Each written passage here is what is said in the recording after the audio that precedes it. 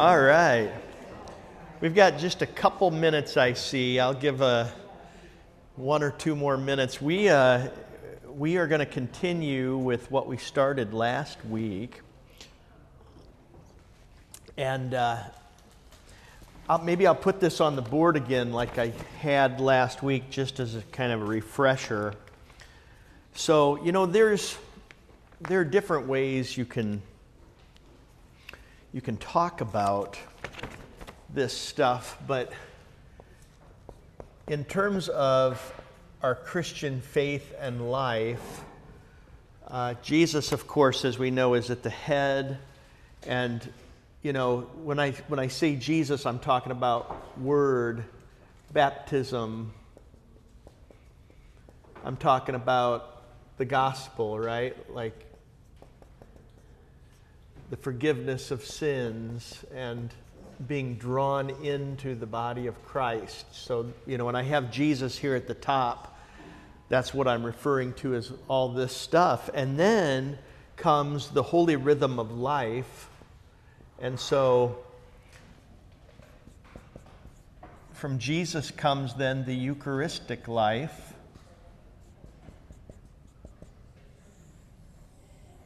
And this is where everything happens.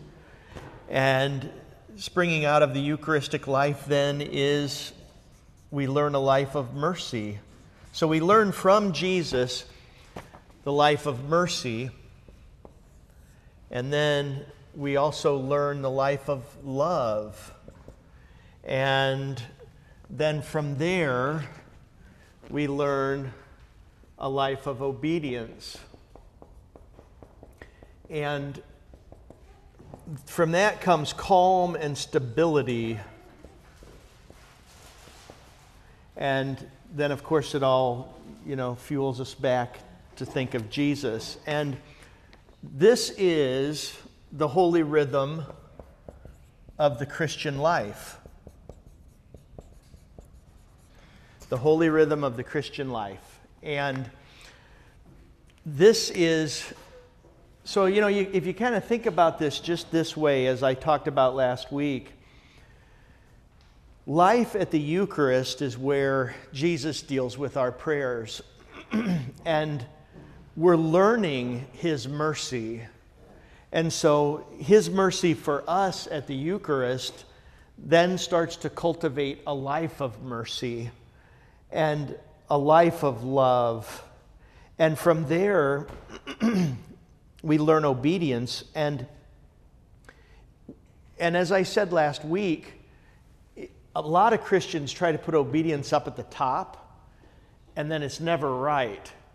And we realize we can't do it, and so, it creates either Pharisees or people give up. And so in this way, we learn a life of service and calm and stability in service.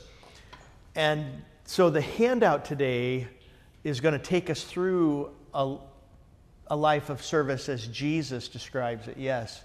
Can you talk about how different denominations who might not have a Eucharistic life, like what this diagram might look like? Oh, well, so a non-Eucharistic... kind of a non-denominational or a non-Eucharistic life will look a little different. So, you'll have,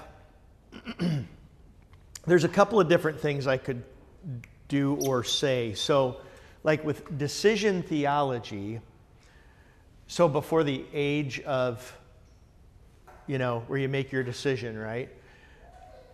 You're sort of in this no man's land, or you're in this like protective zone until you get to the age of reason.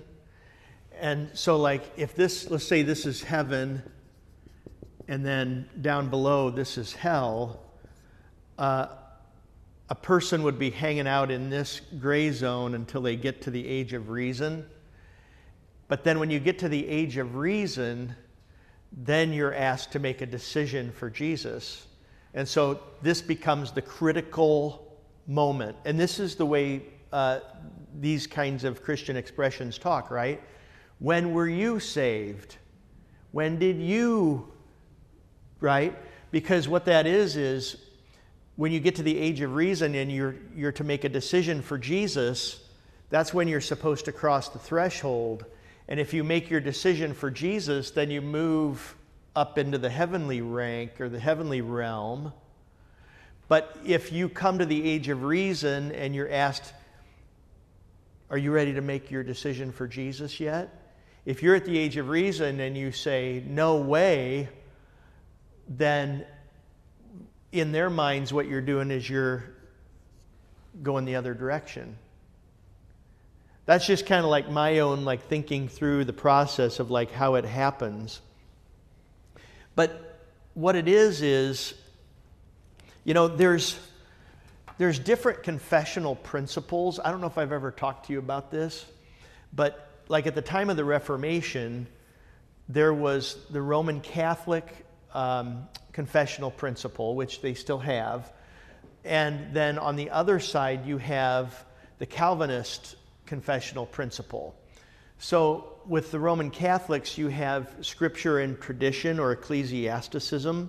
So the ecclesiastical hierarchy dictates what meaning is, scripture, what scripture means.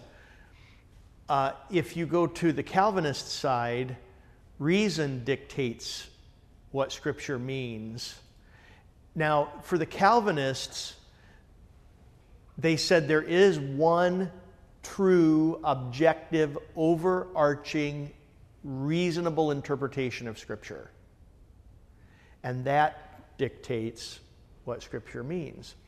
Lutherans, the scriptural principle is, and was at the time of the Reformation, Scripture interprets Scripture.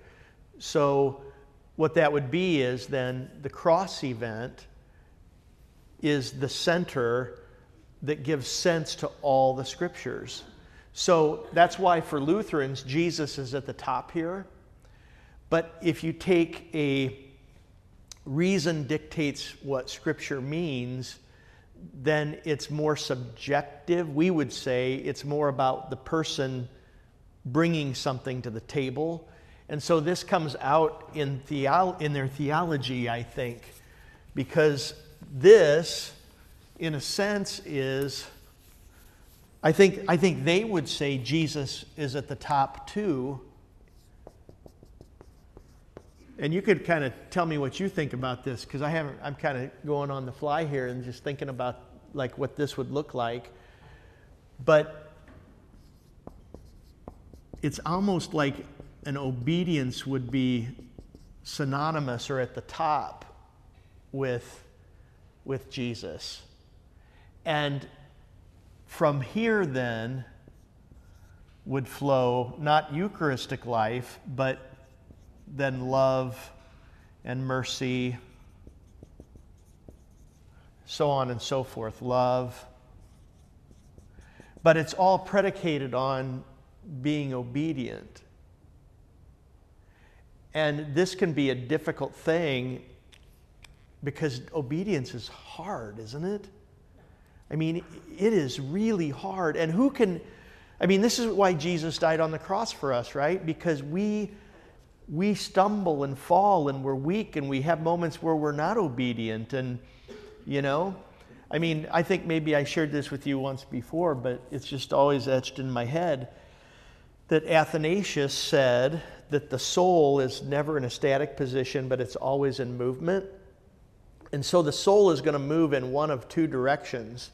It's either going to move to the things of God or it's going to move to the things of the flesh. And so, if you think about Athanasius thinking through that, he would say that we waffle back and forth between obedience and a selfish life. And so if this is the driving principle, if obedience is the driving principle for a Christian's life, then a lot of bad things could happen down the road. And for one, you're going to lose sight of who's Jesus and what is he doing for me? But in this case, it's always Jesus. The central focus is always on Christ and his sacramental gifts.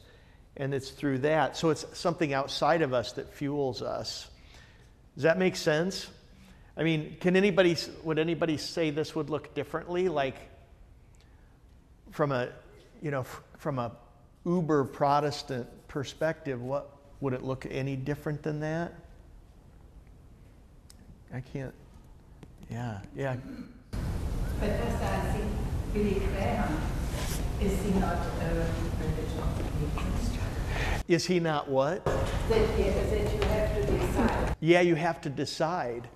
And I mean, Billy Graham, he did a lot, right? And he had his crusades and filled stadiums and all that stuff.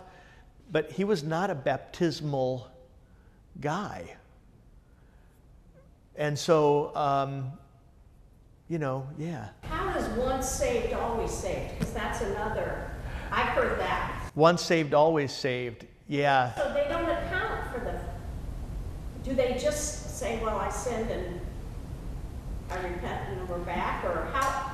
That's what seems like the loop to me. I don't know. Yeah. Well, there is that. Paul, I don't know. Well, would anybody else that knows a little bit about this care to comment? Yeah. I spent a lot of time with Baptists. All I know is they would talk about, oh, my brother, he was baptized and he's a carnal Christian. So they still would say, yeah, he's somehow saved. He does all these Backslider. things. Backslider. Yeah, right. But they would still say, yeah, he's got his habit. I remember there was one time when I went to an Assemblies of God church, and I was like 19 years old, and a friend drugged me there. And I was this atheist, right? And I'm sitting in the back, and they have an altar call. So this would be like part of it, right? Like, all right, I really screwed up this week, so I got to make a trip. I got to head up to the altar for the altar call. And I'm sitting there just taking it all in. And then this teenage girl is sitting next to me, and I didn't know who she was. And she says, you got to bless me. I need to be saved. And I'm like, you don't want me blessing you. I'm like, I don't do that. You should look at me, I'm the one, And, but it's kind of like this continual reset, right? It's like, and, I wonder if that's part of this, like, I need to be obedient. I need to love. I need to be, I put love here twice. What was this supposed to be? I guess so, I don't know. Calm, so can you have calm and stability over here? But, maybe this is like always the reset, like, okay, here's Jesus. We present Jesus to you. Now be obedient and take him in. Now, love, be merciful, give, serve. It's right. It's all law. That's the thing. If it's not like this, then it does become all law. And so then you get into this trap of, okay, I need to be obedient. Oh, I feel obedient today. I'm doing good. And then tomorrow you mess it up, and so then you're back to, and it just becomes like this continual loop, but without an understanding of grace. And so then servanthood and all this love and all this stuff becomes this hard, like you said, law. Yes? It makes Jesus' work not good enough. Say that one more time. Jesus' work not good enough. Yes, it makes Jesus' work not good enough. And boy, then it is really kind of on you all the time. Yes, Donna. We rely on the Holy Spirit Yep. and Jesus in the flesh Yep. and the Word and His gifts to move us and to bring us Exactly. to salvation. That's right. We don't rely on ourselves or Right. our reasoning but it's only the work of That is exactly right. And that all comes, right, through the Word and the sacraments, right? Yeah, exactly. Yeah. I only could say that because I was baptized twice, Okay. and I participated in some altar calls. Okay. So you know. I might not know that about me, but That's good to know. it wasn't until I met Pastor Nelson that I began to realize that God's grace is sufficient for me. Because I felt like I had to do that thing. You know, like, how could I have made a choice for Jesus as a baby? Nobody chose, like, someone chose for me. You know, my poor parents had to deal with that. But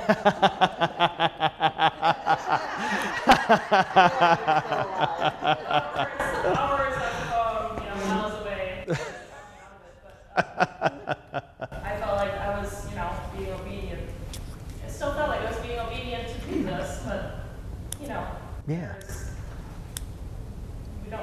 it's not about what we're doing. So. Exactly. Yeah, no, that's true. That's good. Thank you. Yes, Kathy. I can remember like watching Billy Graham a lot when I was little, and he'd have an altar call, and I'd be like, in my heart, I'm, going up to the altar, and then it was like the next time he'd come out, I'm like, I didn't take because I felt like I had to do it again. And it's just this constant feeling of falling short and falling short. Of course, I'm falling short, but I mean, it's this condemning feeling, and then when I got older, I started listening to Christian music, which is all very driven this way. And the sad thing in the songs is that there's always this yearning to know Jesus. There was one song, I want to know you in the now. Yeah. And after I understood Lutheran doctrine more, I was like, I want to know you in the now. You can know him in the now every time you go to the Eucharist. There he is, and you're touching him, and he's touching you. Yeah. But there's that sadness in other denominations that I just can't grab a hold of him. I can't get up there and drag him down for myself. Yeah. It's just a sad treadmill. There's this uncertainty. Yeah. Yeah. And so you couldn't, so maybe like my theory then, or my thought would be, if you were to be honest with yourself in the non-Eucharistic view, can you ever really have calm and stability where you're at peace about yourself and your relationship with Jesus, right? Like, is it ever good enough? And so can you really have that calm and stability? No. I think that some people, I have a stepson and his wife, they seem to have calm stability in their faith, but in my opinion, they're just missing something. I'm sure they're going to be in heaven. Sure. But Absolutely. missing out on the strength that they could get from the Eucharistic life. That's how I see it. I don't know quite how they're so sure, but they are, I would say. Well, you all here at St. John have such a great opportunity because the Eucharist is offered like it is here. And so you really get to experience what a Eucharistic life is like. And so many people just don't have that, right? Like it changes the way if you understand the doctrine of the Eucharist and Jesus, and you're participating in it and receiving it often, it changes the way you view everything. And I mean, even just looking at Scripture, and so looking at servanthood, the way Jesus puts all this together in the Scriptures, and even, I think maybe I've shown you this before, so I don't mean to be repetitive, but these things just kind of blow me away. Like if you go to 2 Peter 1,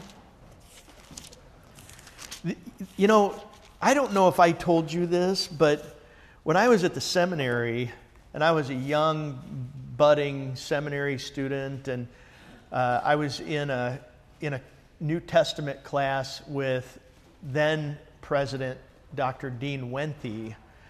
And, we had just taken Greek and we were just taking Hebrew.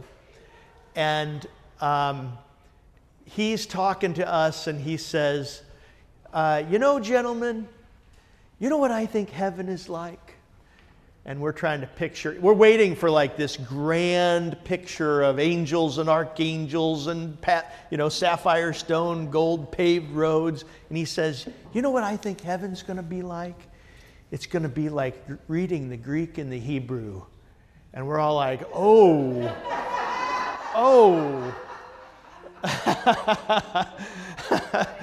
Yeah, try again. I don't think so, And, but I get it now because I do. I actually do.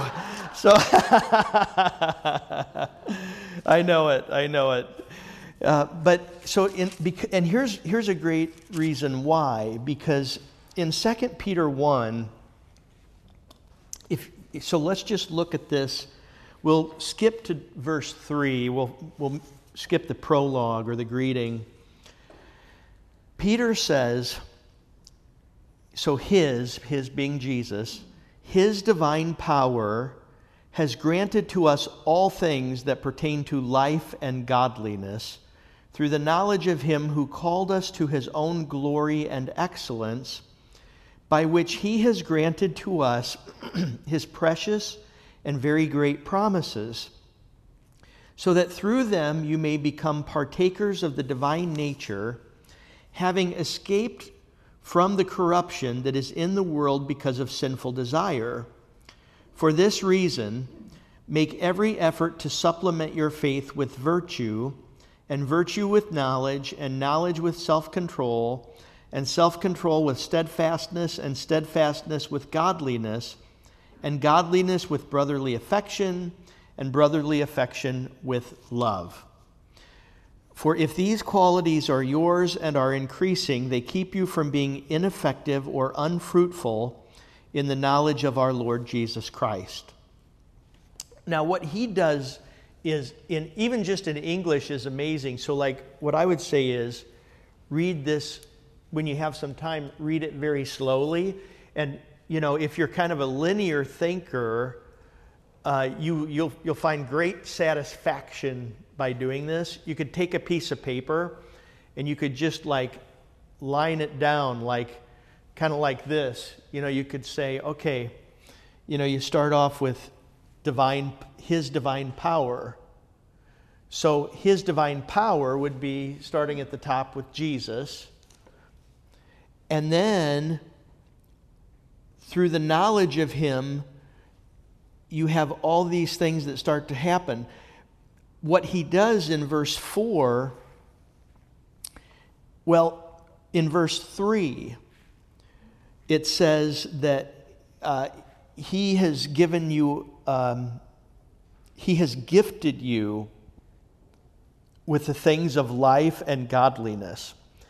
Now, the life that is used here is the word for spiritual life. It's zoe. So it's not just a fleshly or biological life, but it's a spiritual life. And then godliness, the word for godliness would literally mean good worship. Because the word is the word used for, literally to worship. But then gifting, so let's see, it says here, he has granted to us. Well, in Greek, it is gifted. But if you can just follow me on this, it is perfect tense, which means it's completed, right? It's participle, so it's an ongoing verb. So think about that. It's a completed action, but it's an ongoing verb, okay? And it's passive, which means you don't do it, but it's done to you. So what he's saying here is you all have been gifted. It's a completed thing for you. The gift is complete. You don't have to wait for it. But it has ongoing benefits that never stop because it just keeps going like this. And you didn't do it, but it's done to you. It's given to you. So he's Peter is preparing us then for verse 4 and verse 5 for what follows. So this is the thing, like Lutherans are really good about understanding order. And so you already have this participle then about gifting and godliness and life. And then it's through knowledge that he's called us according to his glory and excellence. Then in verse 4, through these great and precious promises given to us, you may be partakers of the divine nature. So here's the way it looks in Greek, and I think maybe I have done this. I don't know, I can't remember, but it's just striking to me, because in English, order matters to a point, right? But in Greek, order, it doesn't matter. So you can put things in whatever order you want. Okay, so what this is, divine nature and partakers. So he puts this in this specific order in the Greek. So divine nature is on the outside. But this is the word for fellowship. So when the apostles refer to communion fellowship, this is the word that they use. So what he's doing is he's showing us that the partakers are encapsulated by the divine nature. So the picture is that the divine nature comes and surrounds the Christians with his presence. That's what he's doing in this Greek text. He wants you to see that he wraps you up in his love. So if you think about it just in this way, you have gift giving that leads to life and godliness, good worship. And so you are given these great and precious promises to become partakers, so you're wrapped in his love. And then from there, he rattles off the life of holiness and virtue. Now, in verse 3, at the end of verse 3, he talks about Jesus' glory and excellence. And then he talks, so after this, then he talks about the Christian's virtues, the Christian's life. And look at the order. So if you're a linear thinker and you find great pleasure in like charting things, are there anybody like that in here that loves to, yeah? There's probably a few, right? Nobody's owning it though. I know Martha, right? Yeah? All right. Okay. So what he says here is, in verse 5, he is telling us to supplement our faith. So he starts off with faith. So faith is the first thing. So supplement your faith with virtue. Now, here's what's interesting. Back up there in verse 3, when it talks about Jesus' glory and excellence, the word excellence is the same word that's used for virtue. Supplement your faith with virtue. So Christ's excellence becomes our virtue. So you go from faith to virtue, from virtue to knowledge, from knowledge to self-control, from self-control to patient endurance, and from patient endurance to godliness, from godliness to brotherly love, that's the word Philadelphia in Greek, and from Philadelphia to agape, which is divine love.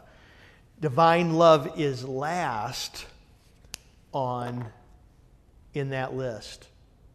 And perhaps that's because the divine love is the highest love, and it is the most difficult to obtain. And so it becomes this journey. And so, like in Lutheran theology, we talk about justification by grace through faith. You're saved by grace through faith in Jesus Christ. So it's a gift, and you get the whole thing all at once. Boom. You don't have to wait for it. You don't get a little piece, and then you have to wait for more later. You get the whole thing. So that's the Lutheran doctrine of justification, right? But then the life of sanctification is one that continues to grow and develop. And that's the way we look at it. So when you look at this, so if you kind of blew it up on a screen and then you kind of stepped back and you looked at 1 Peter 1, you would say, I love the order to this. Because there's gift giving, there's life and godliness that's given through that gift giving, and then it leads to a divine participation in the divine nature, which is Eucharistic for us. And from the Eucharistic life then springs all these things, all these holy attributes. Now, isn't that comforting to realize that when you go to the Eucharist, yes, Kathy, when you go to the Eucharist and you're looking to Jesus and He's feeding you and you've just heard the Scriptures, you've said your prayers, and now Jesus is doing all this stuff in you. What a wonderful life that is, right?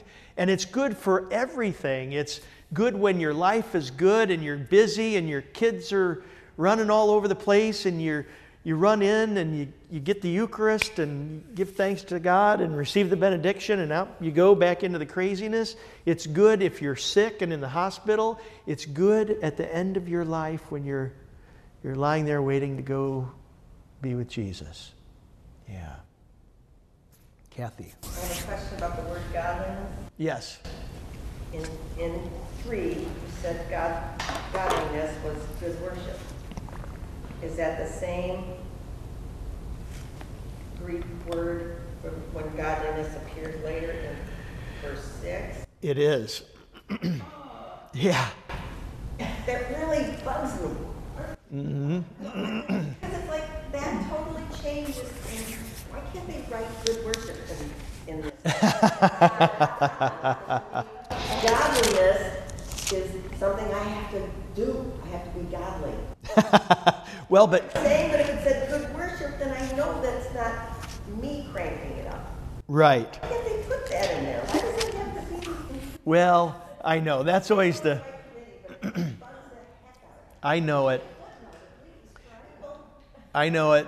But, that's the beauty, though, of then you having having pastors that can say, here's what it really is. And, yeah. So now jump. So since we're talking about this, jump back to 1 Peter 4. We're going to be at this handout for the next 3 weeks, I think, but that's okay by me if you're okay with it. If you look at 1 Peter 4, so we're looking at verse. Just for context, go to verse 12. So 1 Peter 4, verse 12. Yeah, so 1 Peter 4, verse 12. Beloved, do not be surprised at the fiery trial when it comes upon you to test you, as though something strange were happening to you. But rejoice insofar as you share Christ's sufferings. Now, think about that for a second. You share in Christ's sufferings. So if you are partakers of the divine nature, this is bound up in the suffering, death, and resurrection of Jesus too. So you partake in the divine nature, you participate in all of what Jesus has given. So you're rejoicing insofar as you share Christ's sufferings, that you may also rejoice and be glad when His glory is revealed. If you are insulted for the name of Christ, you are blessed, because the Spirit of glory and of God rests upon you. But let none of you suffer as a murderer or a thief or an evildoer or as a meddler. Yet if anyone suffers as a Christian, let him not be ashamed, but let him glorify God in that name. For it is time for judgment to begin at the household of God. And if it begins with us, what will be the outcome of those who do not obey the gospel of God? And if the righteous is scarcely saved, what will become of the ungodly and sinner? Therefore, let those who suffer according to God's will entrust their souls to a faithful Creator while doing good. Now, this is remarkable, particularly at verse 17. For the time has come for judgment to begin at the house of God. Okay? So what will be the end of those? So it says, who have not obeyed the gospel of God. In Greek, it is those who have not been persuaded. Now that means something different to me. Because I must first have something brought to me in order to persuade me, right? Persuade instead of obey. Persuade instead of obey. And so the people who are in big trouble here are those who have heard the gospel and not been persuaded.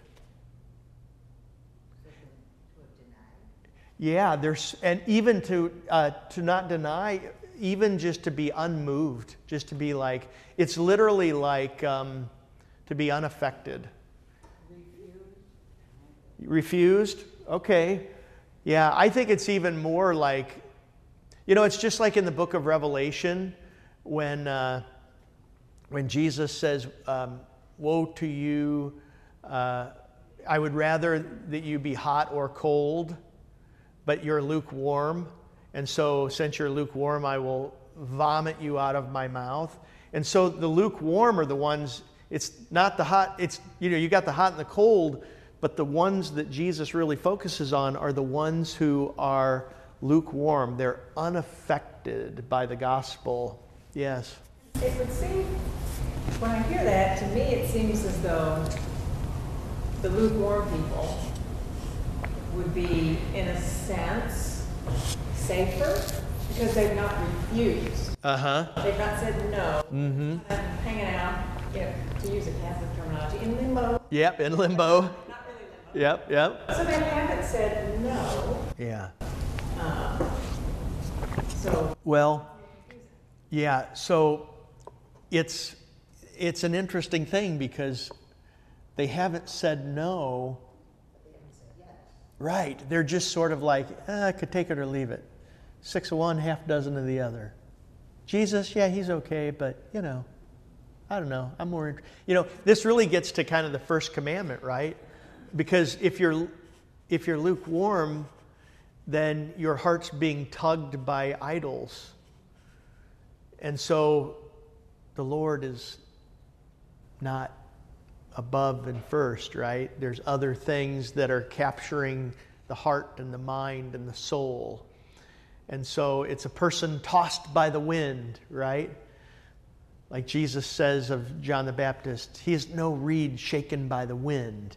He's not lukewarm. Is there not still hope for the person who's being tossed about, more so than the person, although the atheist says no, but yes, there is. Yeah. There as well. Yeah, I mean, it's hard to say, right? Like, there's hope for everybody. And that's where the church prays, and we pray for those who are lukewarm. I mean, what's hard about this is we all have someone in our family that fit the lukewarm category, and you go, oh, right? And these are the people that keep you up at night praying for them, right? Because you are worried about their salvation. And so, with Jesus, there's always hope. And this is why He's always at work. So he hears our prayers and he's always at work in these people's lives. So, don't take that as there's no hope for the lukewarm. But I would say this, though, and this is, so Gregory of Nyssa was a Cappadocian father in the early church, and he said he thought it was easier to deal with spirited atheists than people who were those who were not persuaded, that were just sort of flapping in the wind. So, but that doesn't mean that God can't, it doesn't mean he can't turn them and make them, active and alive and so forth. But so then what is interesting here is it says, and think about this even for us. Verse 18, if the righteous is scarcely saved, what will become of the ungodly and sinner? Now, ungodly there is the word for worship, but those who don't worship. So it's the same word as in 2 Peter 1 for worship. So it carries the notion of an active life. To me, that Greek word sebomai is to actually, so in the Old Testament it would be to literally gather to the tent of meeting, gather to the Holy of Holies, and wait for God's presence. Wait for God to come in the fire. And so there's a lot going on in all this. So, I guess we could say all of this is kind of it predicates then the life of servanthood that we're going to look at, because Jesus is talking to the disciples and then the apostles about a life of service and what that's supposed to look like.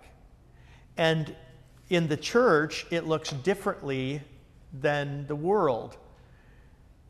Because in the world often looks at the people who are the strongest are the ones who lead and serve and do all this stuff.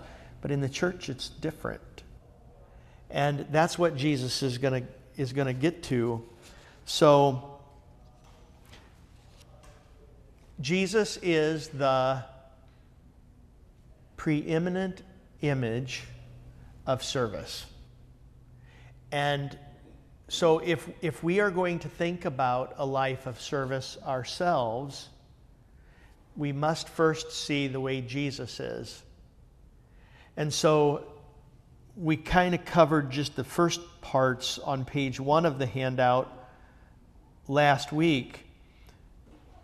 St. Matthew 8, the Son of Man has nowhere to lay his head. St. Luke 22, the disciples argue about greatness. But then in Luke 22:27, Jesus says, "Yet I am among you as one who serves." So we serve even in our weakness, and much good comes from a service in weakness. Because if we are weak but we serve, then it's like the Lord makes room for his power to go forth, and we can't get in the way, right? Because if I come up and I'm like, I've got all the stuff, I've got all the tools I need, and I am just the guy, and I'm going to do this, and I'm going to do that, now watch me do this. Well, now all of a sudden it's real blurry, right? Because everybody's going, is it him or is it God? But if the servant is weak and bears all his or her troubles, and then good comes, everybody can say, boy, Jesus is so good because he does all this even in the midst of our own weaknesses and our own failures. And it really is a great thing because it helps us to see Jesus at the top again, right? Because it's not my obedience and my goodness and my this and my that, but it's all Jesus.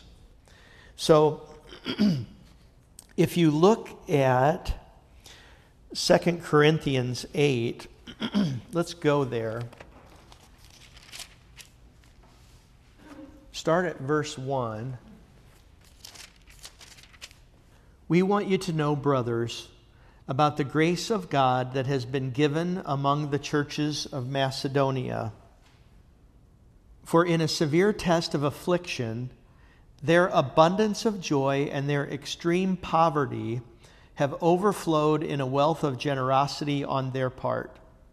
For they gave according to their means, as I can testify, and beyond their means, of their own accord, begging us earnestly for the favor of taking part in the relief of the saints, and this not as we expected, but they gave themselves first to the Lord, and then by the will of God to us.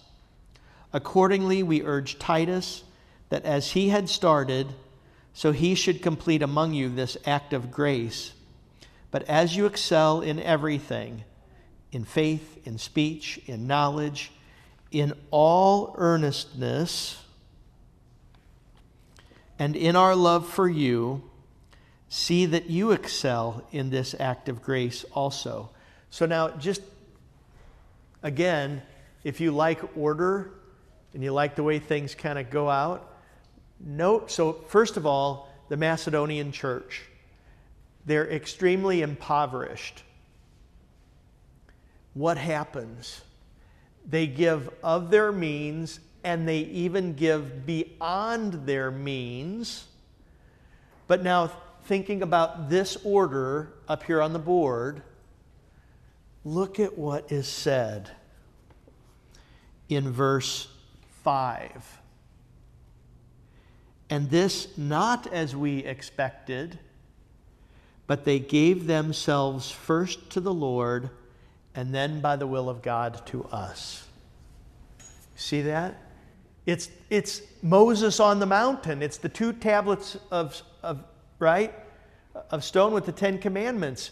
It's like I talked about last week, the from before the eyes, neged, and how I first look into the face of Jesus and I find myself. I find identity and meaning for my life when I look into the face of Jesus and he looks into my face. And then after he blesses me and loves me, then I turn and I look into the face of my neighbor, and I find that even in my neighbor, I find my identity, right? Love your neighbor as yourself. So from before the eyes, my neighbor is brought before my eyes. I look into my neighbor's face, and I find... And as I find meaning and try to help, I also find a blessing from my neighbor, and it becomes reciprocal. And the thing about this is all bound up in the nature of the Trinity, because you have Father, Son, and Holy Spirit. And so what you have is this... How do the 3 persons of the Trinity relate to one another? There's this early church word that was used at the ecumenical councils, perichoresis, and we get the word choreography from this word, and it means interpenetration. And so there's this reciprocal nature of how the Father relates to the Son, who relates to the Holy Spirit, who relates back to each other, right? There's this reciprocal relationship between Father, Son, and Holy Spirit. The Trinity dances, okay? And so creation is made in this same pattern. So this is why God creates Adam, and God now has this reciprocal relationship with his creation through his relationship with Adam. Remember, God walks in the garden in the cool of the day. But then he also says, oh, poor Adam, he's all alone. He needs a helper, Eve. And so he creates this same reciprocal nature in marriage. And then you fast forward and you get to the people of Israel out in the wilderness, and Moses goes up on the mountain, and God gives Moses the 10 Commandments. First table of the law is the vertical relationship between God and humanity. The second table of the law is the horizontal nature between person to person. What is going on here? It's the reciprocal nature of how we find ourselves in God. We look into God's face. We find out who we are. We learn about His love. We are given identity. Then we go out into the world and we encounter our neighbor and we look into our neighbor's face. And here becomes a reciprocal nature from person to person, love back and forth, and we find our identity. And this is all bound up in 2 Corinthians 8, when you have the Macedonian church. How in the world are they able to provide beyond their means without losing their minds? How are they able to give beyond their means and still have calm, stability, joy, and hope? Because they first look into the face of their Savior. And that's what's going on in that verse. They first gave themselves to the Lord, and then by the will of God to us. See, if we get it out of order, then we have problems.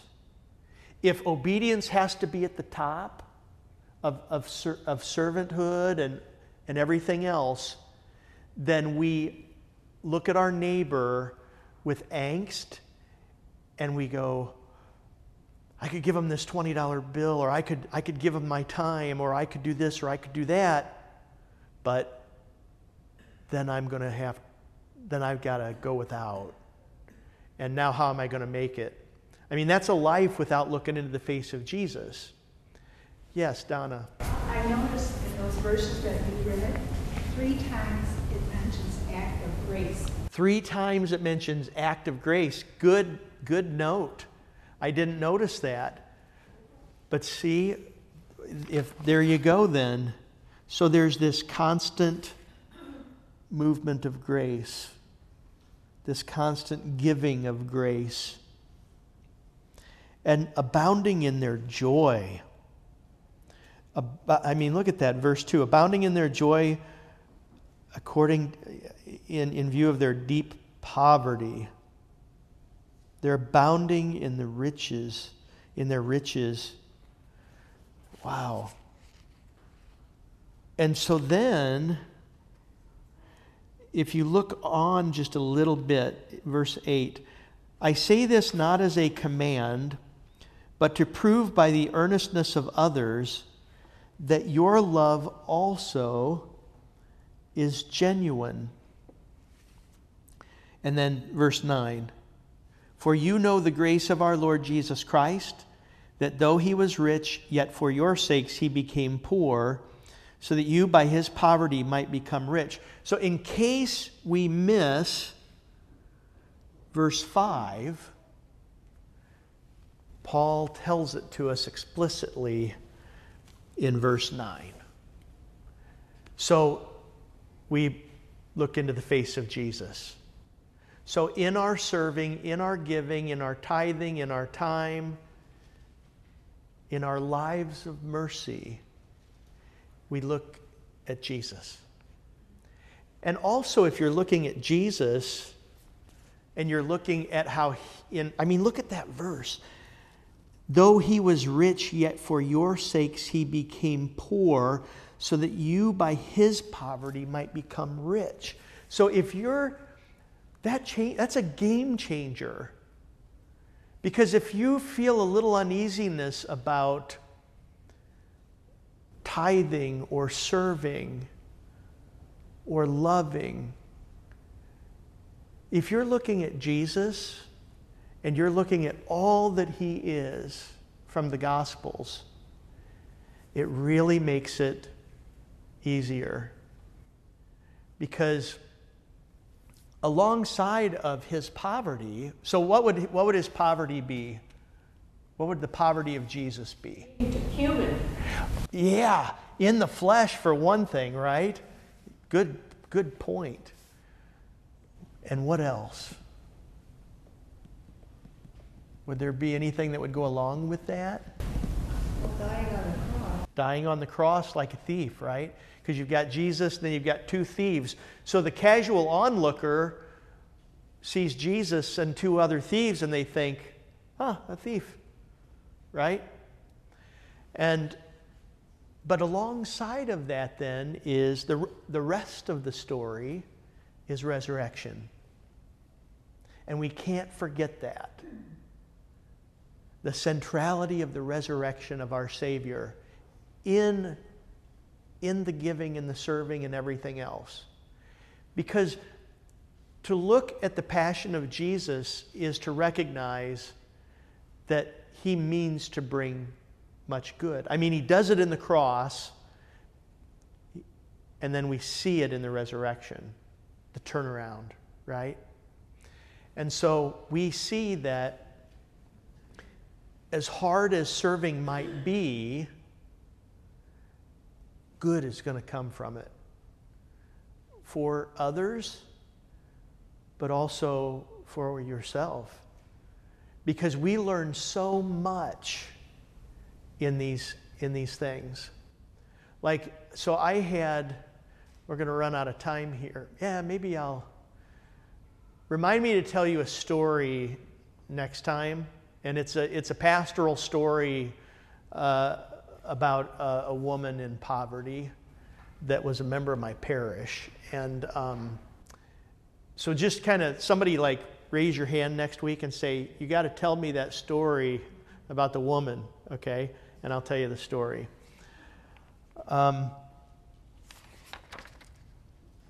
Maybe this would be a good place to stop. So next week, I promise, we will get into the washing of the disciples' feet, okay? All right. Let us pray. Almighty God, you show mercy to your people in all their troubles. Grant us always to recognize your goodness, give thanks for your compassion, and praise your holy name. Through Jesus Christ, your Son, our Lord, who lives and reigns with you and the Holy Spirit, one God, now and forever. Amen. The Lord bless you and keep you. The Lord make his face shine upon you and be gracious to you. The Lord look upon you with favor and give you peace.